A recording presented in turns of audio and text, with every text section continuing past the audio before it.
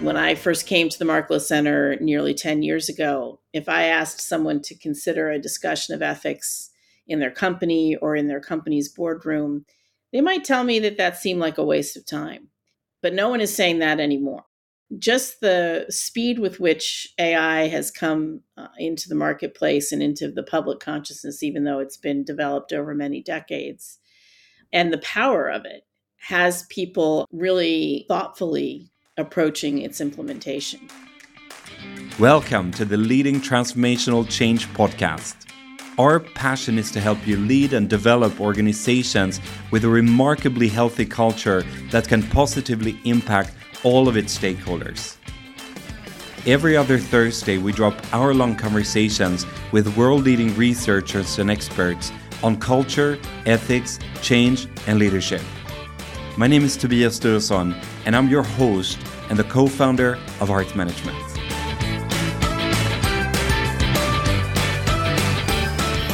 We are in the midst of a major technological change with an intensified integration and development of AI.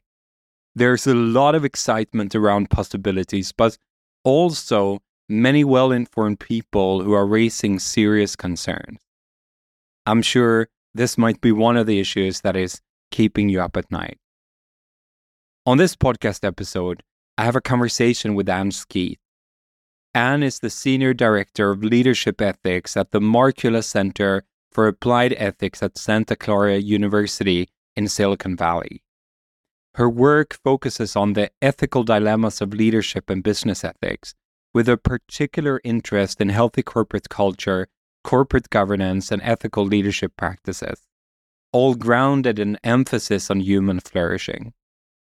Her research explores how to make ethics pervasive in organizations and how to manage culture.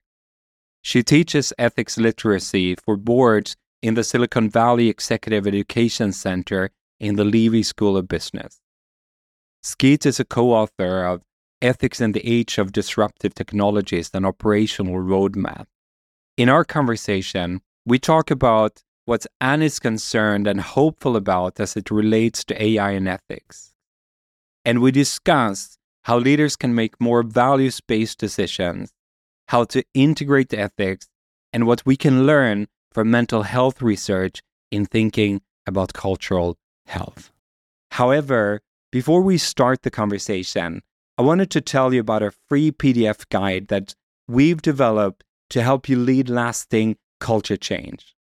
In our work with numerous organizations, we realized that how organizations typically approach culture change and values integration just doesn't work.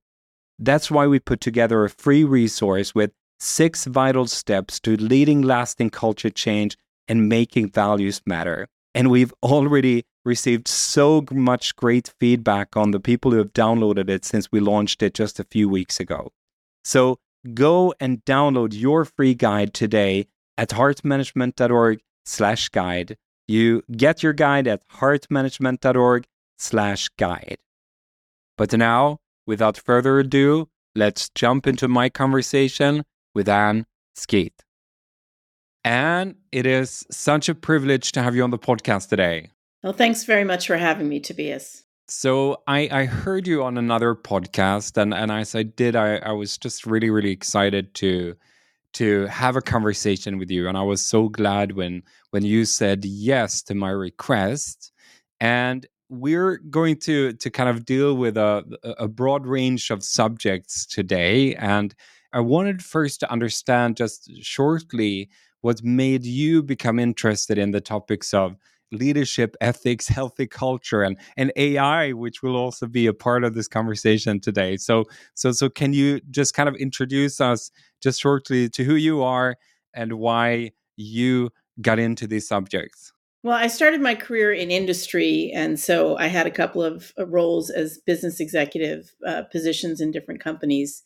But then I became the CEO of this organization called American Leadership Forum Silicon Valley, which is here in Silicon Valley, and it is brings together leaders from the private, nonprofit, and public sector into a year-long program designed for civic engagement and leadership development.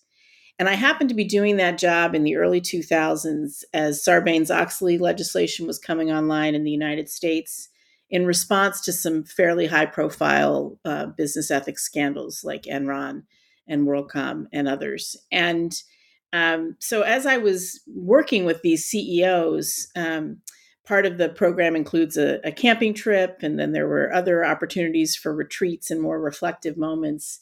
And often they would be talking at that time about the challenge of the regulation, which was that all of a sudden their personal accountability for what everybody in their organization did had just ratcheted up, and they were really stymied by the idea of what could they do and how could they act in a way that would encourage other people in their organizations to behave ethically and to do the right thing.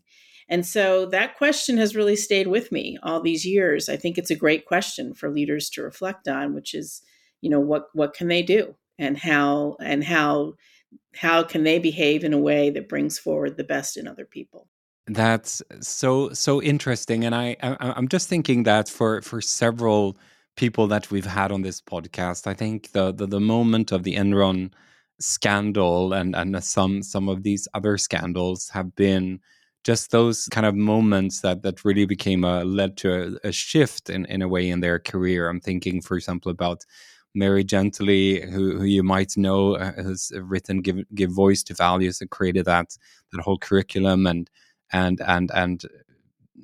Enron scandal was really where she started to see some of her, like, kind of her former students on the front pages of the newspapers. And for me, myself, it's growing up, and I've shared this on the podcast before, growing up in what became a destructive cult, really, and religious cult, and becoming complicit in a very destructive culture and even psychological abuse, and and really dealing with that. And on this podcast, I've kind of had conversations with so many people to understand things from an organizational leadership standpoint, but also just understanding things from a personal standpoint. So it's a bit selfish in that regard. But what I'm just thinking about is that when we're talking about these issues, I'm just thinking that one of those first things that kind of we need to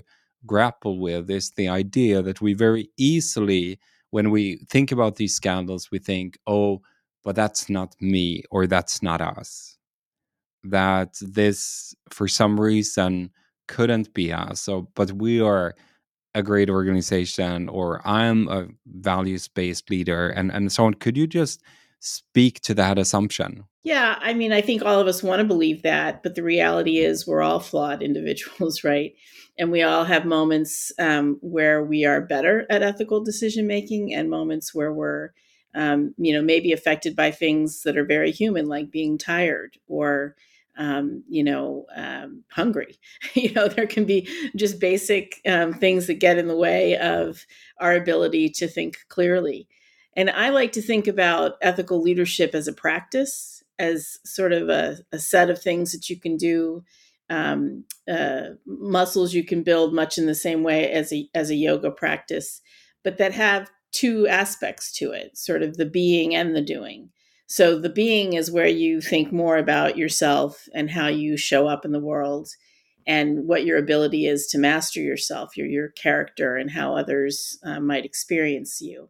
And that's kind of the foundation, right? So, and then everything that you do in a leadership position will really build on that and the impact that you can have, which is the way I like to think about it, which is how much impact can I have as a leader, is then driven by certain actions that you take. And those actions can be things like the conscious creation of community and bringing people together and establishing those relationships between each other, kind of encouraging that. It can be, basic blocking and tackling, like encouraging ethical behavior. That's the code of conduct and things like that in organizations. And mostly it's making sure as a leader that you're always keeping clear in your own mind and in the minds of others whose interests need to be served primarily. And of course, that's not the leader's interests. It should be the interests of the organization and the people that the organization serves. And so keeping those stakeholders' interests in mind is really critical. And then things will go wrong. So leaders have a certain set of actions they need to be able to take when things go wrong to clarify culture and to sort of say, address whatever's happened and say, well, this isn't who we are or how we want to continue to behave, and kind of right the apple cart when that happens. And then the final thing is sort of area that I think about in terms of ways that leaders have impact is they go beyond their own organization. If they have the capacity, if they can look beyond sort of to the broader system that they're part of, whether it's the industry or whatever ecosystem they're part of, and think about the design of healthy systems. And that can happen in organizations, inside of organizations. It can be things like how people get paid or promoted. But outside of organizations, it's really industry standards. Or right now, we're seeing with artificial intelligence, we've seen a number of leaders who have been very proactively involved in setting some voluntary standards for behavior and things that they're willing to commit to in the implementation of AI. So that's an example. I know that sometimes they've gotten criticized for that. Oh, they're just doing that to sort of secure their spot in the industry and all of that. But I actually think it's a very good practice for them to be engaged at that level and to be thinking beyond just what's going on in their organization, but how their organization is interacting with society more broadly. So you've touched on so many things there, and I really want us to kind of dig a bit deeper into some of these things, because what I'm realizing working with leaders is that on a high level, I should not say it seems simple, because it doesn't, but you can kind of grasp it. Okay, this is what we should be doing. But then when you take it to the actual action, or we say making it a practice, making it a habit, making it into something that I repeatedly do, and especially perhaps in situations when I'm under pressure, that's a lot harder. And so, for example, if we think about making decisions and decision making, values based or ethical decision making, and of course, I think we all realize that a lot of our decisions are not necessarily black or white. They are quite much in the gray zone. A lot of our decisions, we might not necessarily know the consequences that they might have at the onset, and some decisions that might not seem that major can turn into major things over time. And I think we all familiar with the idea of the slippery slope, and I think we might have seen that in our lives as well, that we take a small decision in kind of a wrong direction, and after some time we find ourselves in a wrong place. And so if we would start there and just think about ethical decision making, and I know that's something that you that the Marcula Center has developed a framework around, and what are some ways that leaders can proactively think about their decision making to try to intentionally make more values based and ethical decisions?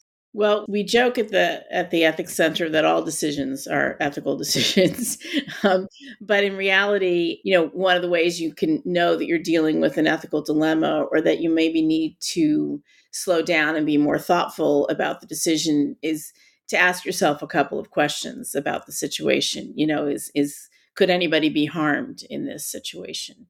Or potentially you might be facing a moment where you're faced with either two really good choices and you need to pick between those two really good choices, or two really bad choices, and you need to figure out which of these very unattractive options you're going to pursue. Or you might realize that you've got an issue that sort of supersedes the law. The law is kind of a minimum in some ways, but that there are other considerations that need to be taken into effect. And then, yeah, we point people towards this framework for ethical decision making. It's really the oldest technology, if you will, of the center.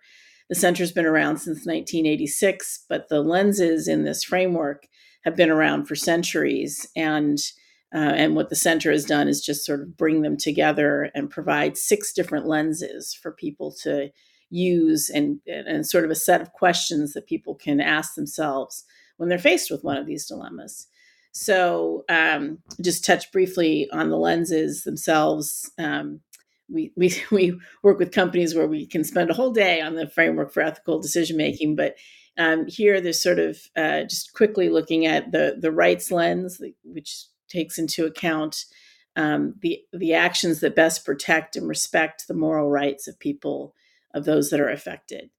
All humans have dignity and are deserving of respect simply for the fact that they are human, and they have a right to not be treated as a means to an end. So this option asks which choice will best respect the rights of all who have a stake. Then the justice lens looks at notions of fairness and considers whether each person has been given their due. And it pays attention to, are the benefits and the burdens being distributed evenly amongst the people that are affected by the decision. I think a lot of people have heard of utilitarianism, or the utilitarian lens, which looks at the consequences of our actions. And it asks which will produce the greatest good and do the least harm for all those affected. So, in a business setting, that might be customers, employees, shareholders, the community, the environment. There's lots of different stakeholders to take into account when you're using that lens. The common good lens calls attention to the common conditions that are important to the welfare of everyone. So, things like clean air and water, the rule of law, public education. And while the utilitarian lens looks at sort of how benefits, goods aggregate to the individual, the common good is focused on the community as a whole, and not just some members in the community. And so it asks which option is going to best serve that community. The virtue lens is really an individual lens. It's looking at those values that enable us to act and be our best self. So when you're applying the virtues lens to a decision, you're asking yourself, which option is going to allow me to be the best version of myself, and and act on behalf of virtues like honesty and compassion. And the final lens is the care lens, which is rooted in our relationships and the need to respond to individuals in their specific circumstances. So decisions that are made through this lens account for relationships and the concern and feeling of all the different stakeholders. So we encourage people first to recognize they have, sort of an ethical consideration on their hands, and then to use those lenses to make a decision. And then once they've made their decision, to sort of come back and reflect on it. This is super helpful, and then of course all of these lenses have, like, they bring different value and different helpful perspectives, and of course they build on different kind of ethical theories. And what I just wanted to ask you is, I think for many leaders, when they are in the process of making decision, let's say that it's a really major decision, then you can think, oh, we have the time in that sense to reflect on all these different perspectives. But I think many times that's not something they feel that they have, and that where this might feel kind of complicated. Is there something that you would say, okay, this is a good starting point, or if you would only ask yourself two questions, or think from two different perspectives, what would those be? I think if you're in an organizational setting, I encourage people, and it's sort of a mark of healthy organizational culture, is to have a rubric for ethical decision making that's organization wide. And it brings coherence to the organization. It allows, sort of decisions to hang together, because presumably when you develop that rubric, it's going to have a connection to the mission and values of the organization. And it's going to enable people to see, oh, we have some consistency to the approach that we take here. And, a current example of that right now is a number of companies are really thinking about the development, the responsible development of technology. How do I bring technologies online? AI is the hot topic right now. So AI is the one that's getting talked about quite a bit, but really it can be true for any technology. And I think a lot of organizations are finding it useful to have a set of principles. And having a governance mechanism is one of the things that's being recommended as a best practice by a number of organizations like NIST, which is the National Institute of Standards and Technology here in the United States. Its framework includes a whole quadrant on governance, and you need to have some way to make those decisions. And so principles that guide your work are really helpful. And we're seeing a lot of organizations working pretty hard to develop those principles and then use them in the organization. So, talking about principles, and I'm thinking that principles and values are somewhat similar in that values, I think, should be basically comprised of the principles that we don't want to compromise, and the behaviors we want to encourage or not condone. And I'm just thinking about what, in your perspective, makes a principle really clear and helpful. Well, it's interesting that you asked that, because some of the work that we've done at the center recently, we just published a book on tech ethics. And one of the things we did was look at the fact that a number of principles in that realm are very similar. A lot of organizations are coming up with ones that sound the same. Maintain accountability or transparency and explainability. And there's a reason for that, I think, because they're providing some utility to those organizations in making day-to-day decisions. But then there were some that don't get talked about as much, and still we felt would be useful to bring forward because they reflect the values of our organization. So remembering that the earth is shared by all life, for example, bringing the environment into the discussion is a principle that we've brought forward. So again, I think it's making that link between the organization's values and then the guidance that you're going to be giving to other people to apply in their decision making. And so I think I've been very encouraged by the number of organizations that have worked so diligently to develop a means for guiding their work that is values based. When you think about good examples there, and what are ways that they ensure, because I think all of these things are, and let's say, easy to say. I mean, it's easy to say that we should remember that the earth is shared by all life, or transparency, for example. But I mean, at some point it's going to cost us something. At some point, we come to a place where choosing not to be transparent about, for example, we do research on our users, and we realize that some part of our service, let's say we're a tech company, is actually harmful, and suddenly it's not in our best, at least short-sighted financial interests, to make that information public, but it's better to hide it away, for example, just to give one example. So what are ways that, yeah, that you see companies are really grappling with making it into something more than a nice tagline? Or I mean, that we're willing, because in my perspective, like, values that aren't allowed to cost us something aren't worth anything either. It's like at the point of pressure, it's at the point of cost that they actually become valuable. What's your perspective? What are some good examples that you've seen? Yeah, I think there are a number of companies now who are willing to have a short-term cost, if you will, something that looks like they're giving something up. Either they're slowing down their decision-making process, or they might be engaging community stakeholders. We've seen a number of companies develop mechanisms to get that input from various stakeholders, for example. And it really is guiding what kind of technology they're choosing to bring online. Unfortunately, there's a lot of examples of the kind that you're describing where companies have information and they withhold it. Tobacco did that around the harmful effects on health effects of smoking cigarettes.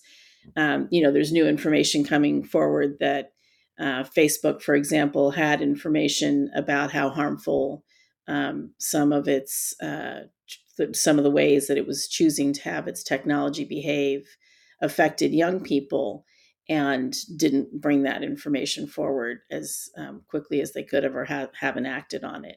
So there are unfortunate examples. One of my favorite, best examples is an oldie but a goodie. It goes back many years to the Tylenol scare, and the reason I like that example is that that was a company, Johnson and Johnson, that had a credo, that had a very well articulated set of values that it shared in the organization. And so when something happened, in that case, medicine was tampered with and poisoned. They could act very quickly, and they even though nobody was putting little foil caps on their medicine bottles at the time, they made changes that have then since become industry standard to protect the health and safety of people who use their products. And it cost them tremendously in the short term. And the CEO at the time talked about it. But from his perspective, it was a worthwhile cost because he had a long-term view. And he understood what value erosion could look like over time if you lose people's trust. And so I think we're in a time that's a bit of a crisis of trust, where people are really struggling to identify organizations and institutions that they feel they can have some confidence in. And business actually is doing better than some other parts of society if you look at certain metrics like the Edelman Trust Barometer and other measures. And so I think business leaders recognize that, and they're seeing that people are turning to them for leadership in areas and social issues and things that they aren't used to providing leadership in, and they're having to get more comfortable with that. So I think when you see an organization actually take their values and put them into action, those are the best examples. I mean, we've had Sandra Sucher on this podcast, who's a trust researcher at Harvard, and we talked about the Tylenol scandal as far as I remember it. And of course, like you say, it is a fantastic example, and I'm glad that you're pointing out trust, because I think that that's probably the currency that is really at the heart of this. That it's in my work with this, like I come to that place that, okay, I mean, trust is the thing. An organization can't really operate successfully long term without trust, and as leaders we can't really operate without the trust of our team members. And that's maybe the place. And I wanted to talk about AI, and I'm thinking back now, let's say this is 10 years ago, something like that, where I went to this conference. So at that time in my life, I was leading a communications agency, and I went to this conference with hundreds of people who were kind of leading people within the social media web industry in Sweden at the time. And the excitement was like palpable. People just thought that, I mean, this is the greatest thing ever, and now that people are able to connect with each other and get access to any kind of information, like, we're gonna solve all the world's problems. And I just remembered thinking, I mean, seeing that and almost like religious zeal around these new technologies, and just thinking, but aren't we still humans? Aren't we still at some point driven by great things and sometimes not so great things? And will there ever be a technology that overcomes that? And I didn't really think so. And of course, now we've seen the backsides. We're not as positive to all of this as perhaps many ones were. And I think now, of course, we're standing uh before this new shift. It's not new, really. It's, of course, a lot of these things have been around, and we've been impacted by them for a long time, and AI has been used extensively for many of the services that we use every day. But with Chat GPT and so on, suddenly we realize more what's actually what's actually happening, and the development and so on. I mean, I've just for myself, just starting using it, it feels like I don't know how to live without it when you have it. So I'm just thinking, what are some things that you've been, and I mean, you've been really looking into to AI ethics, and of course you were in Silicon Valley. I also know that, which is another interesting uh, perspective, is that you've also advised the Vatican on these issues on ethics and technology and AI development. So what's what are some things that you are excited about, and some things that you are concerned about, and that you think that leaders should be thinking about? Well, I'm most excited about the fact that AI is actually bringing ethics to the forefront. I mean, people want to get this right. They don't want to recreate the mistakes that were made with social media. When I first came to the Markle Center nearly 10 years ago, if I asked someone to consider a discussion of ethics in their company or in their company's boardroom, they might tell me that that seemed like a waste of time. But no one is saying that anymore.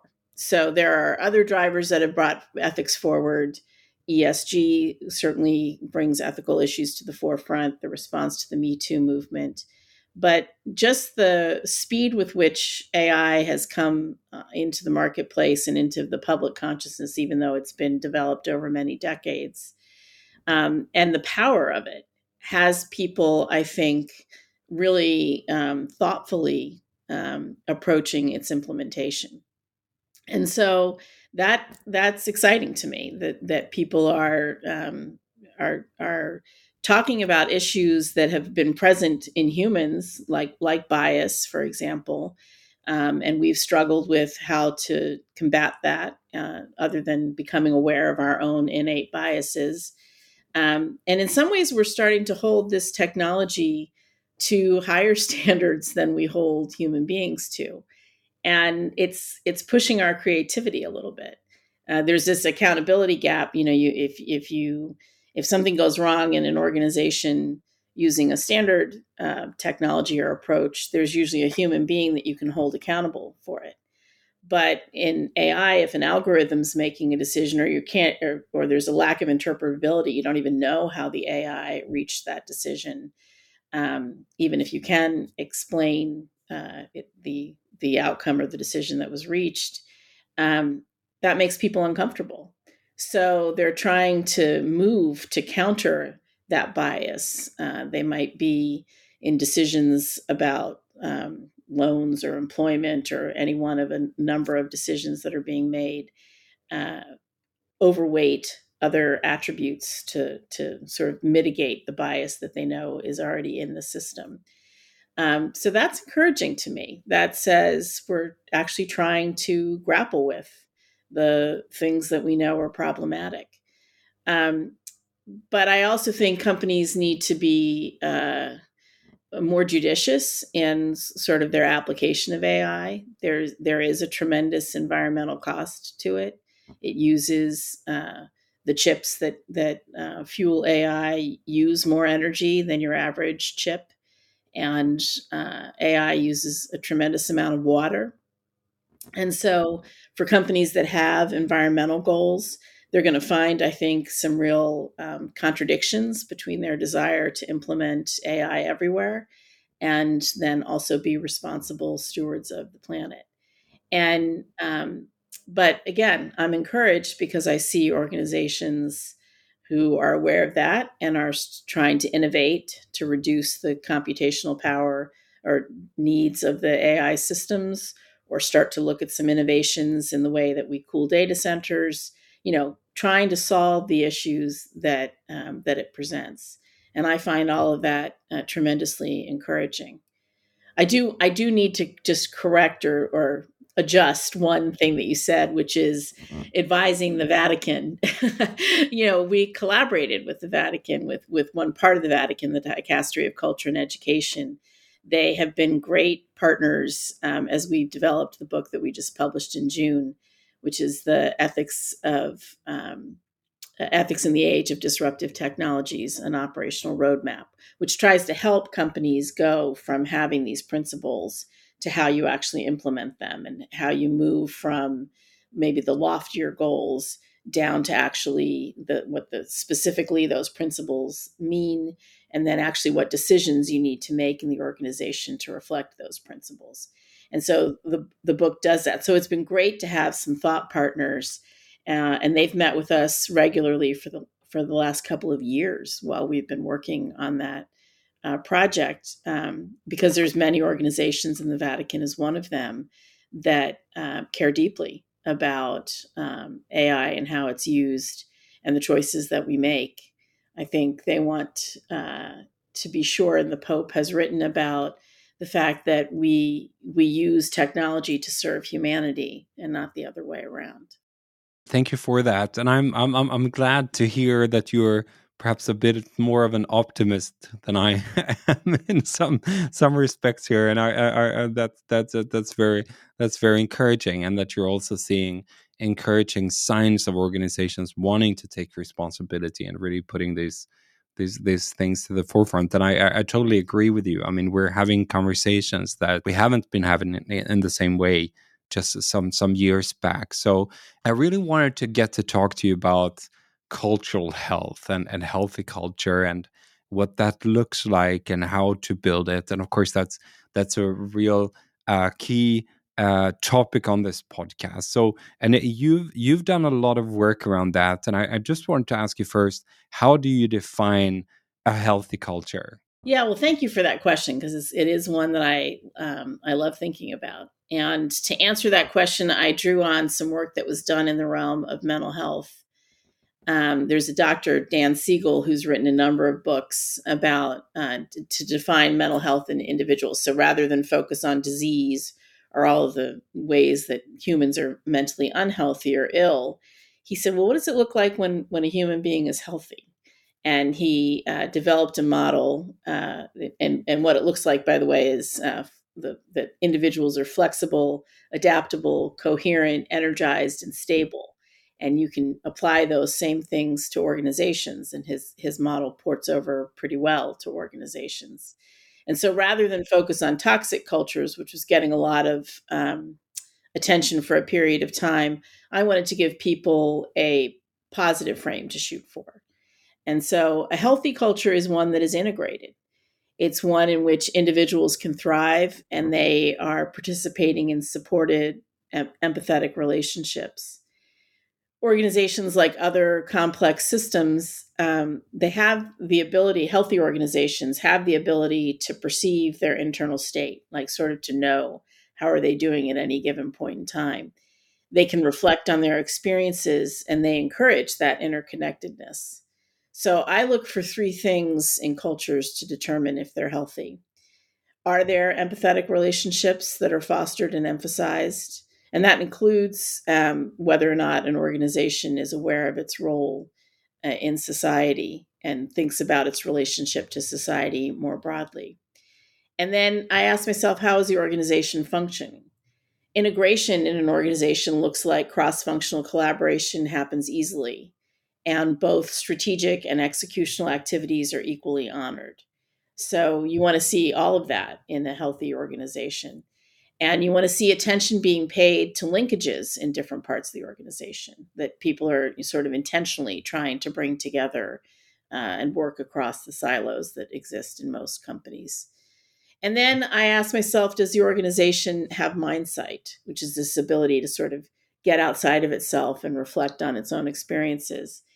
And what that looks like is the ability to honor its past, to draw from its history in the work that it's doing now, and to assess its current state. One of the best practices we see in organizations who do this are some kind of cultural self-assessment. We encourage an ethical cultural self-assessment, but many companies in this day and age have some kind of quick pulse taking that they're doing, or periodic, attitude and opinion survey, or something that's really designed to understand how's the company doing right now.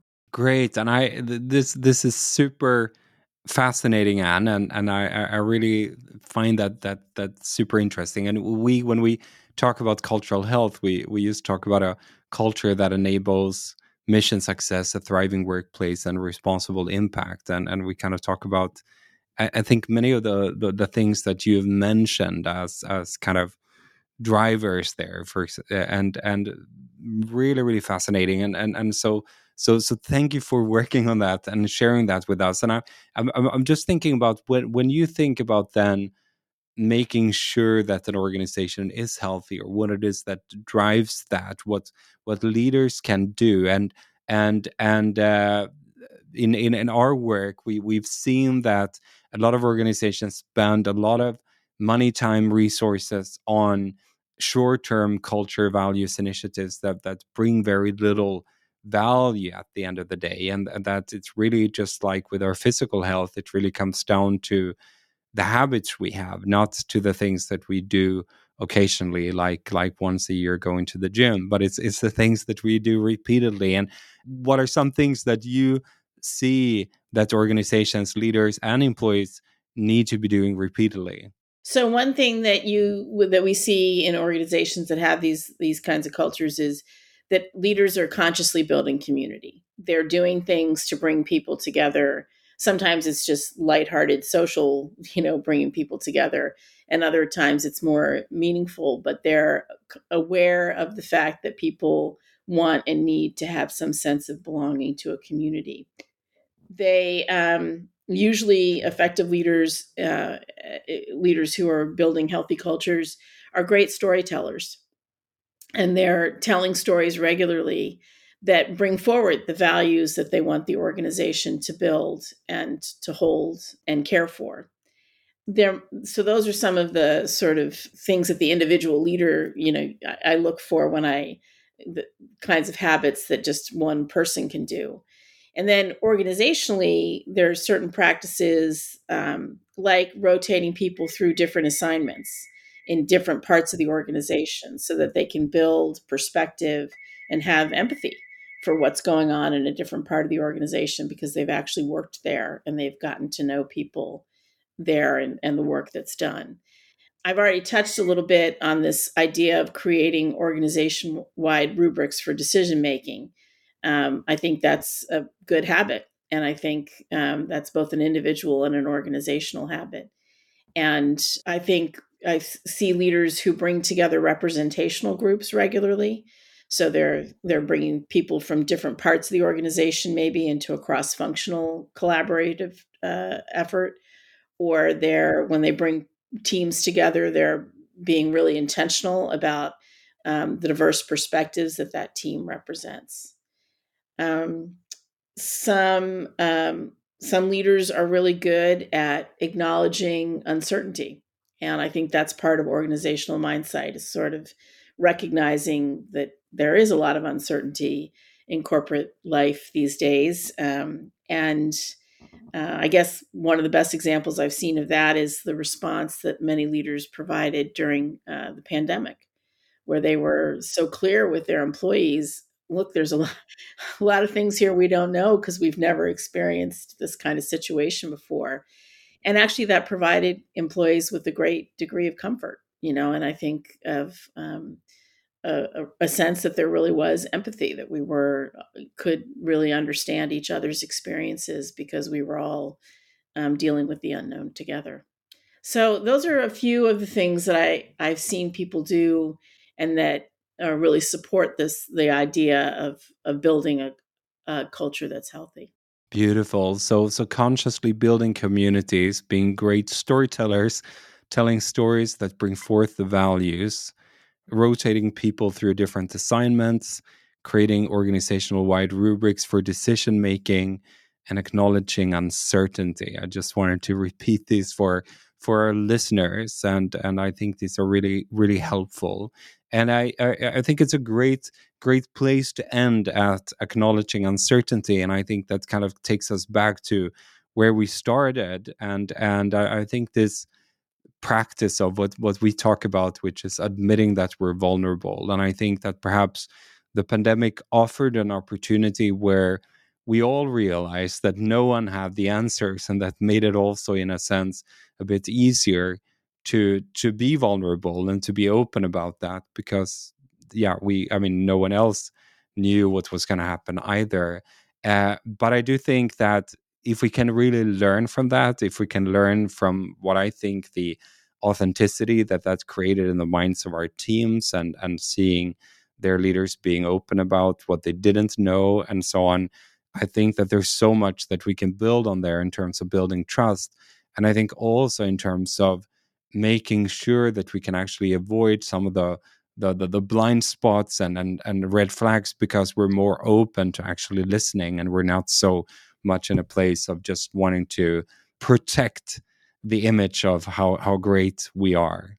Yeah. I think, one of the things we've learned is that there are actually things you can look for in organizations to make sure that ethics will get used.